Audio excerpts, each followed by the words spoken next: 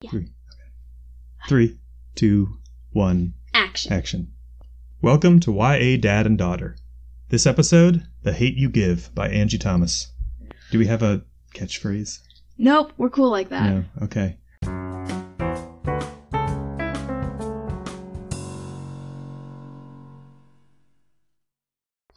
Hi, my name is Andy Ossian, and I am the dad half of the Dad and Daughter team. And then I'm Samara, I'm the other half, and I'm the daughter half, so yeah, we should probably start.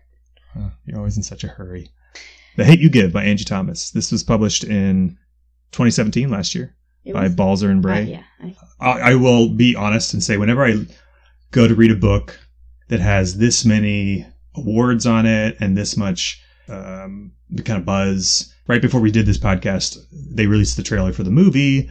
I've seen this book around. I've heard about it. I've seen it in stores everywhere I go and really curious about what it's about. So I've read it 8 times. She's read it 8 times. But I was going to say that when I usually see a book like this where it has this much buzz, I'm always skeptical. I'm always very suspicious of everyone likes this. This is going to be amazing. You know, the things people say are so hyperbolic and so extreme that I go in with a little bit of a hesitancy about, is this going to be as good as everyone says? Do I have to like this? Luckily, I was totally blown away by the book. The positive reception was well warranted, but yeah, it totally deserved everything. It got all that great stuff people said about it. It is really good. You read it 8 times, and you told me at one point that you had it pretty much memorized. Well, I had the basic plot, not every line or anything, Joe. Just the basic plot, what happens, then what happens, the next part. No surprises. Let's talk about it. You read it 8 times. Why did you want to read it so many times? What about it made you like it so much? Because it was good. I'm just gonna start that. It was really, really, really good. I mean, recommend this book to people, though there is some cursing and stuff. Yeah, definitely should have probably a language warning if people are sensitive to that sort of thing. And some parts are a little more with some themes that overall it's a really good book that I would recommend to just about anybody who's old enough to read it, any young adult reader who's old enough to read young adult books. I think why I liked it so much is because I feel in a way it's kind of sadly real in some cases. These things do Very happen. real. Reading books about this stuff just makes it seem so much more real for me because these things don't happen to me, so reading about it's the only way I'm ever gonna hear about it. From a writer's perspective, I wish I could do what Angie Thomas does, and this is their first book.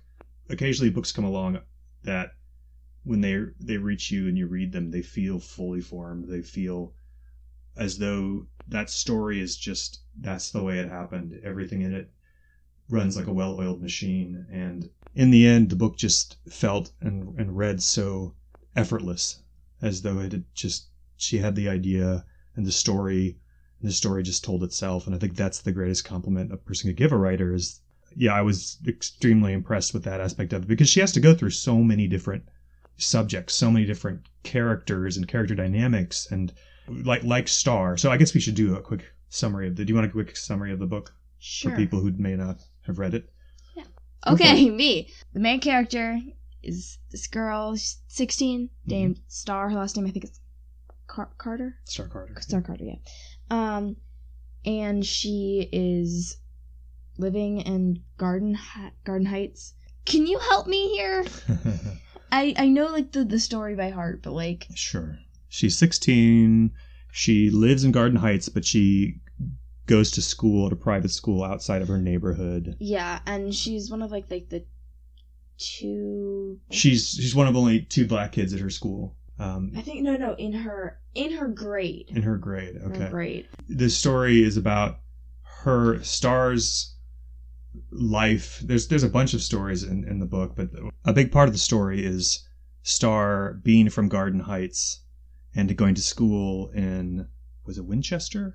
L and an M. Oh, totally wrong. She goes to a private school that's predominantly white, and her having to reconcile those 2 aspects of her identity and the stress and the frustration with not being able to be herself, because she has a very close family. She's hugely connected to the community in Garden Heights, but when she goes to school, she worries about being Ghetto Star, which is herself, which is acting like herself because she doesn't believe that the white kids at her private school and even her friends, in most cases, don't understand that or would immediately brand her as a certain type of person and see her as a certain type of person. So she's constantly feeling that stress. So that's kind of the background story of her navigating the two worlds. But then the immediate story, the front story is that. So she went to this party with her like friend Kenya.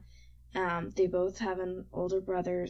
They both share an older brother, 7. Lots of complicated things there. We're gonna leave that aside for now. So she and Kenya are at this party, and Starlight knows nobody because she basically spends a lot of her time with her friends from like fancy private school, and she's like only seen by anybody in the store that she works at. And she grew up in Garden Heights. Yeah, she grew up there, so she does know lots of people.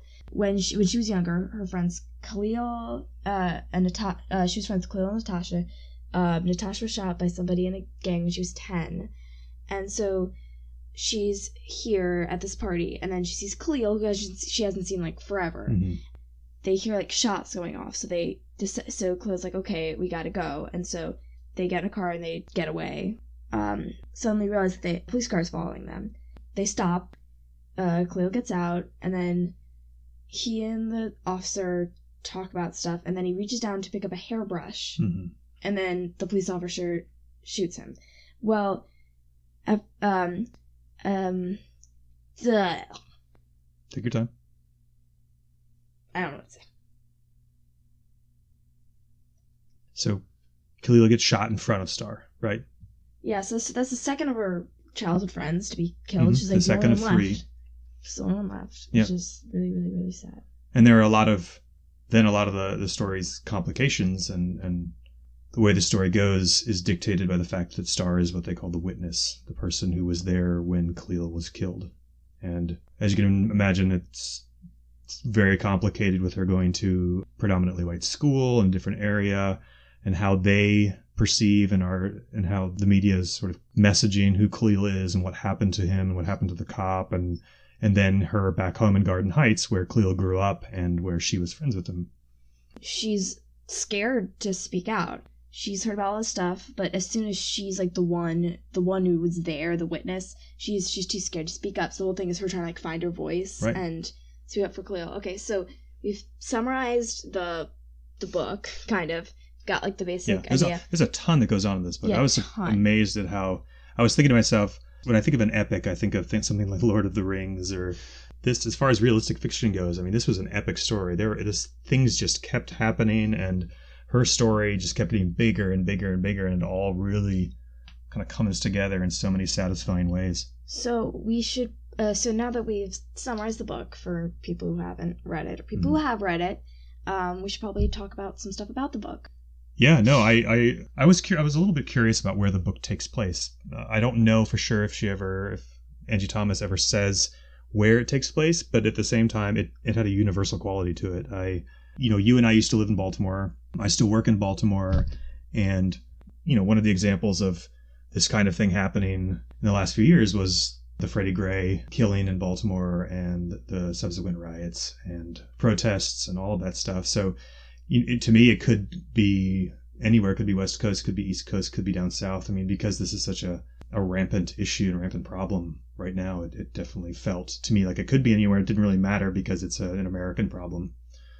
Wow, I just realized how much more serious this episode is than the last one. It's a very serious episode. Well, that's why I was curious. That's why I wanted to know, you'd read it so many times, and I've only read it once, and I just finished it yesterday, but it was a very moving story. It was very... But I feel like the good thing about it is, though it does cover lots of serious topics and stuff, it also has like some like good characters, like fun characters at some points. Like the characters, though they're stuck in these like serious circumstances, I feel like if they were outside those, they'd be like really fun characters. Lots of them are there like support Star and stuff, and a lot of characters, they can be fun, even though they're stuck in this serious situation. A sign that it's a really good book is the fact that Angie Thomas is able to make the characters well-rounded and feel real and have all those different sides to them, where in intense, dangerous, really sad situations, the characters act in realistic ways. They have moments of tenderness, moments of humor, moments of silliness. I'm thinking of, there's a scene, there's a bunch of scenes like that too. I love that it's not about the hard, terrible parts of Star's life all the time. There are these great moments where the family's sitting around watching the basketball game, and everybody has their quirks, and everyone has their favorites, and everyone's dressed to, for their team and has their traditions and stuff. And, it's a scene that could easily be overlooked, but it's one of the scenes that cements the family's closeness, the relationships between the characters. And then there's a similar scene, which is more on the humor side of things, where Seven is driving a car with Chris, Star's white boyfriend from her private school, who's got stuck in Garden Heights during some marches and then some riots, and not Goon, Devante, yeah. So it's Devante, Seven's driving, Devante, Star, and Chris are in the back, and they're driving away from like looting and the cops and tanks, and it's this very, very scary, crazy situation. And they start making jokes and talking about, I can't remember what they're talking about, but they're making fun of how Chris eats macaroni as a full meal. so I remember this part. So they're like, oh, your white boy wants to be black because you like wear these shoes, and then they like go like they pretend to make Jeopardy music and stuff. They're like, oh, is mac and cheese a full meal or a side dish? And they go full meal. Like, they all go, oh. And then they have this whole discussion about why macaroni and cheese is a side dish instead of a full meal, or why it's full meal instead of a side dish. Yeah, but yeah, there's that kind of back and forth, right? Like in these tense situations, they often have bickering.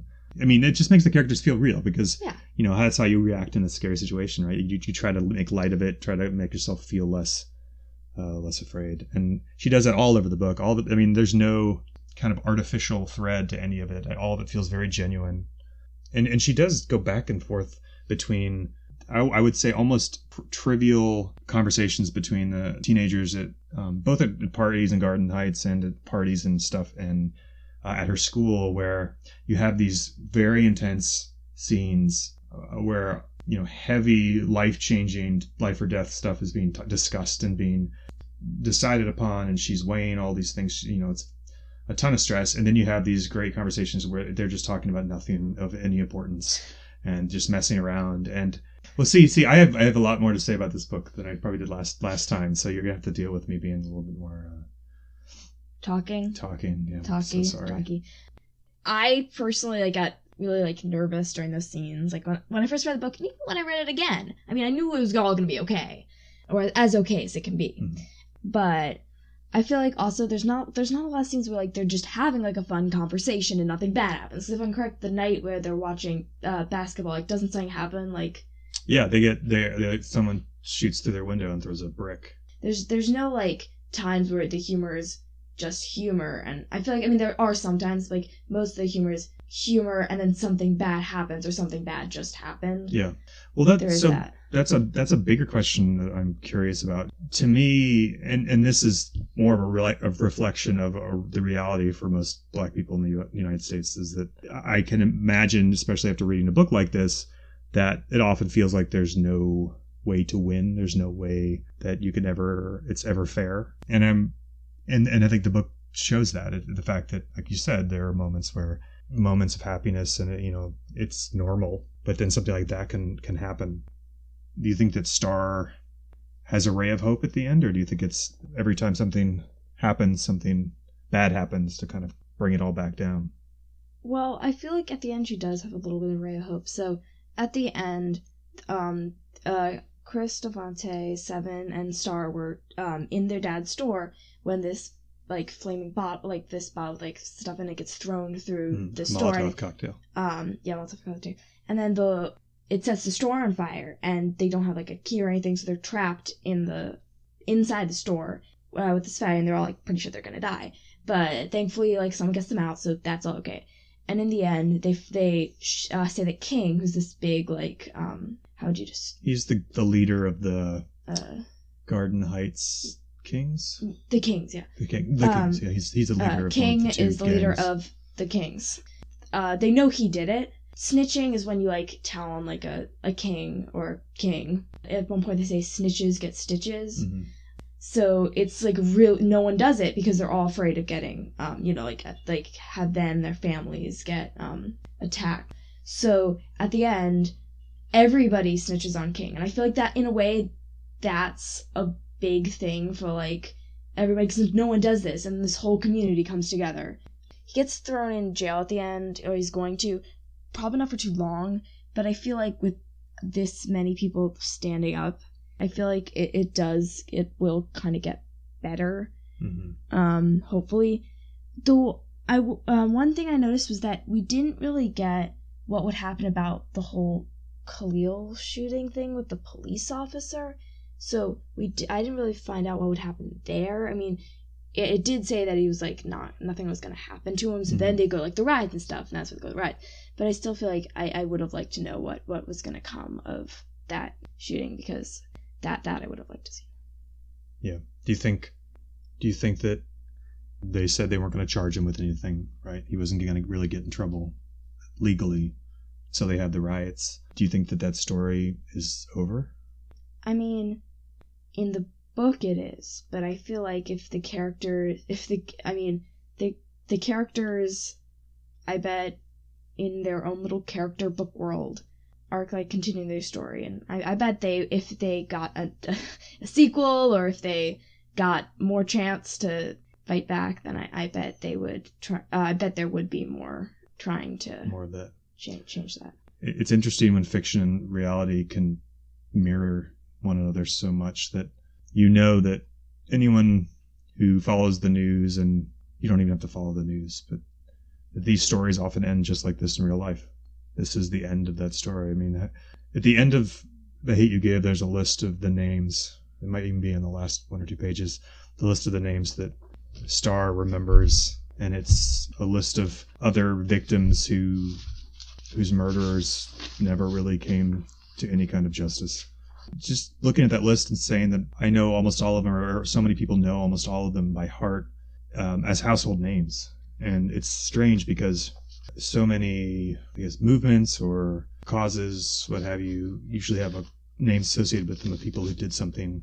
But in this case, these people are people who were just alive, like Star shouts, and everybody shouts at the end of the riots. They say, Khalil, he lived. And it just, occurred to me that all those names, we know who they are, but they didn't necessarily do anything, for a movement. They were just people who were alive and then were killed. And, the circumstances of their death is what people should be makes us remember. Yeah, people should be known, not because they were killed, but because they lived. That's what she says at the end. Like, people are talking about why he died, and like, oh, he should die because he was in a gang. She's like, no, the important part is that he lived, and he was a living person, and just suddenly one day he wasn't, and it wasn't his fault. And I think that in the world of fiction and books and TV and stuff, you could say, oh, well, in a sequel, maybe they'll get some justice, and maybe that cop who was not charged will be, charged, and they'll do something to make it better.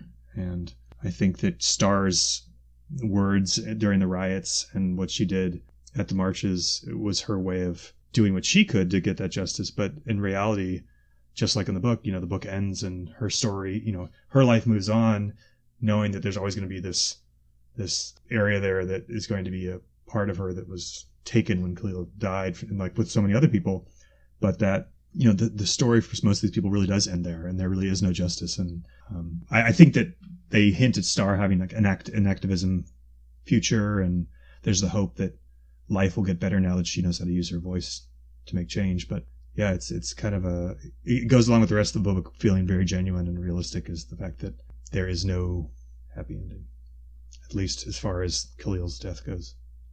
This is why I think this kind of book is the kind of book that you say, you tell people they have to read. Yeah, I'm more likely to read.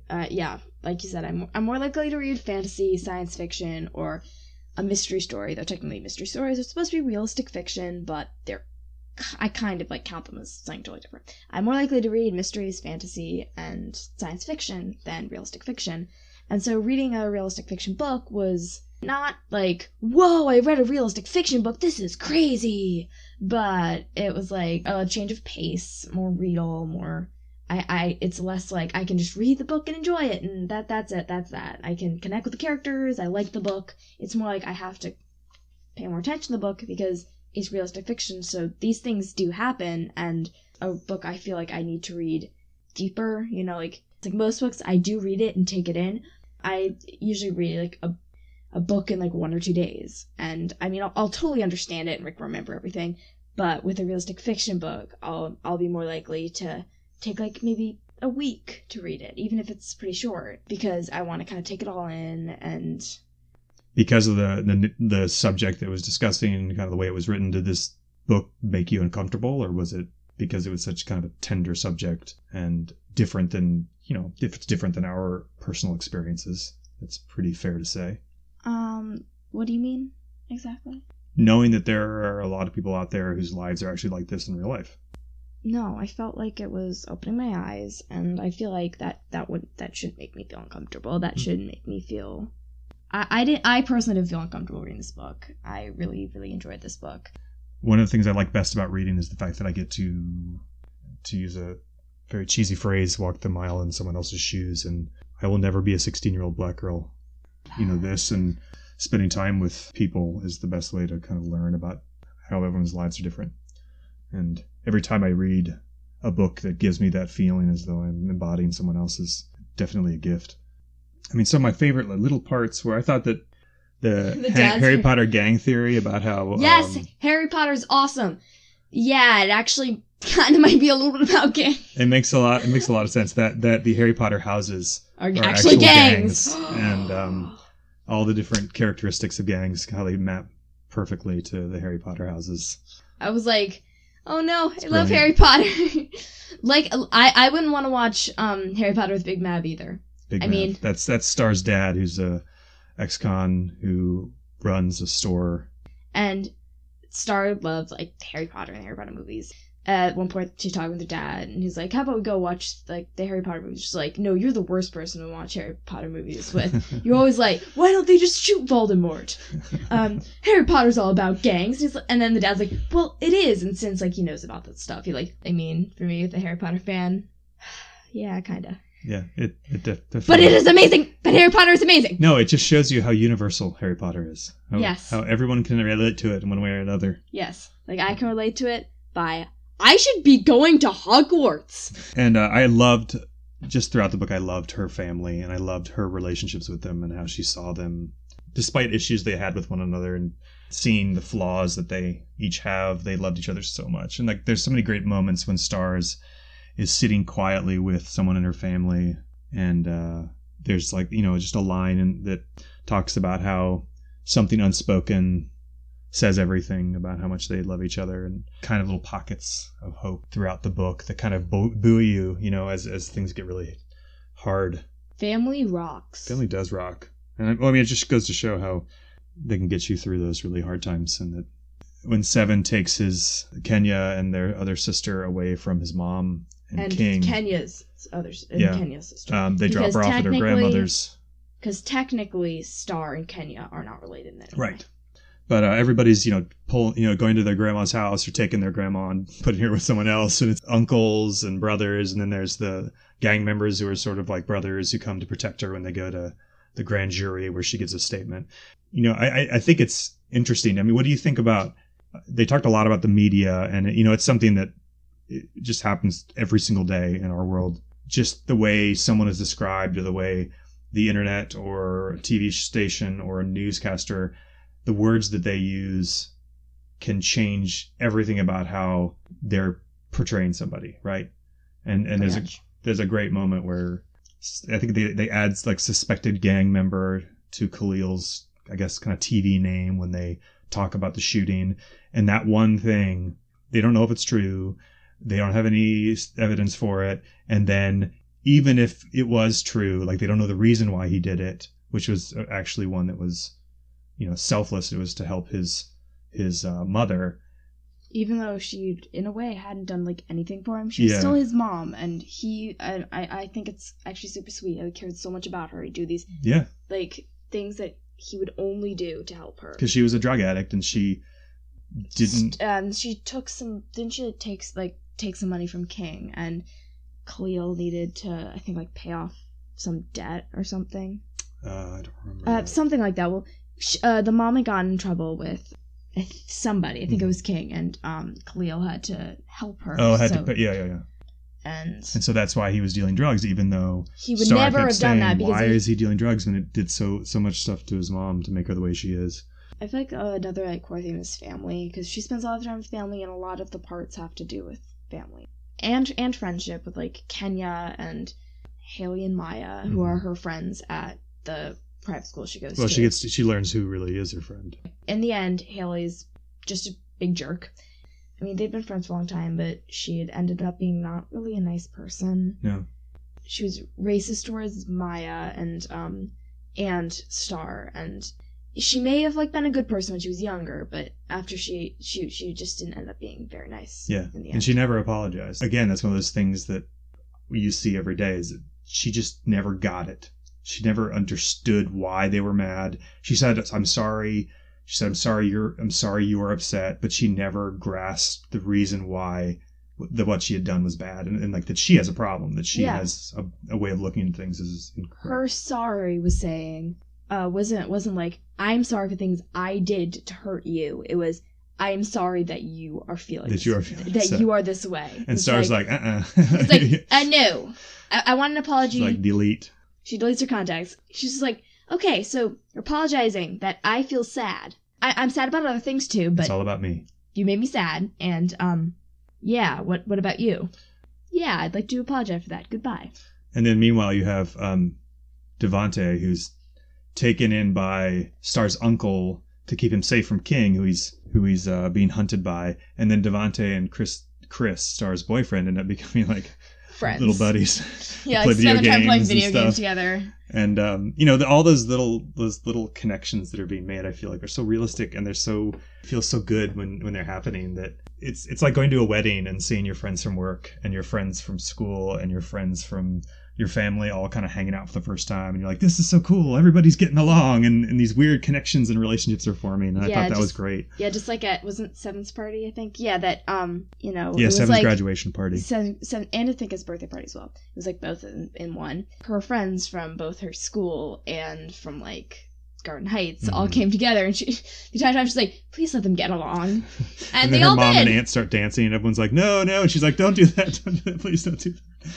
Those are great. I mean, like you said, there's a family is embarrassing. Family's hilarious and wonderful, and families are awesome. But families are awesome. But then his mom shows up, and she's Seven's family, mom. And she kind of brings the whole party down because she's involved with King, the gang leader, and she puts herself and him before she puts her own children and Seven, who's effectively grown up with Star and his dad's family.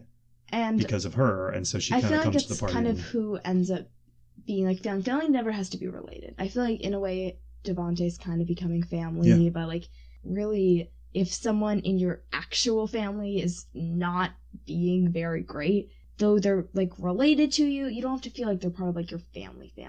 Your family are the people you feel like most comfortable with. You can tell them certain things, and you can kind of be around them and be yourself and be okay. So the 4th of July was last week, and I was reading this over the 4th of July. Not that it's, again, any surprise that this stuff happens, because it happens every day. But on the 4th of July, I think it was, there were news items about the book, The Hate You Give, and Angie Thomas, because a police department in South Carolina wanted a school to remove it from their reading list. And she made a statement, and Jason Reynolds made a statement. It's so fascinating that it's something that people are having to fight over. To me, it immediately called out to me as a book that everyone should read it. And if you have trouble with it or don't understand it, or it's so completely foreign to you or makes you uncomfortable, that it's like, that's a sign that you should be talking more about it and being more involved and trying to understand why you feel so separated from those experiences. Because to me, it was just a door that opened into a life that I'm aware of, but I still don't have that much exposure to. So, I'm thankful for that. Is there anything else we want to talk about with this book? We could talk about this book for like 3 weeks. We could do really? a 3-week episode in sections, and I don't want to. That sounds hard. I don't want to do that. Hard. But to me, it's a kind of a landmark book, and it's so topical. And you could turn on the TV right now, and something related would be happening. And So Beautifully written, awesome. very moving, really Awesome. funny. Yeah, so I think that concludes this episode. Yeah. Probably. Did we talk about it enough? I think so. And do we know what book we're doing next time? Or I think we do. Hold on one second. Amal Unbound by Aisha Saeed. Ooh, what's that about? I know nothing about it, and of course, if The Hate You Give is any indication, it will probably be good. The less I know about it. Yeah, so we will probably read that next time. So, yeah. Okay, I will put it on the website so everyone can follow along. Also, before we end the episode, if you have any books to recommend, Oh yeah, please. totally recommend them. On Apple Podcasts, someone reviewed and recommended a couple books. Great. So, thanks, Jules828. Thank you for the double thumbs up and the 5 stars and the book recommendation. Go on our website, yadadanddaughter.com.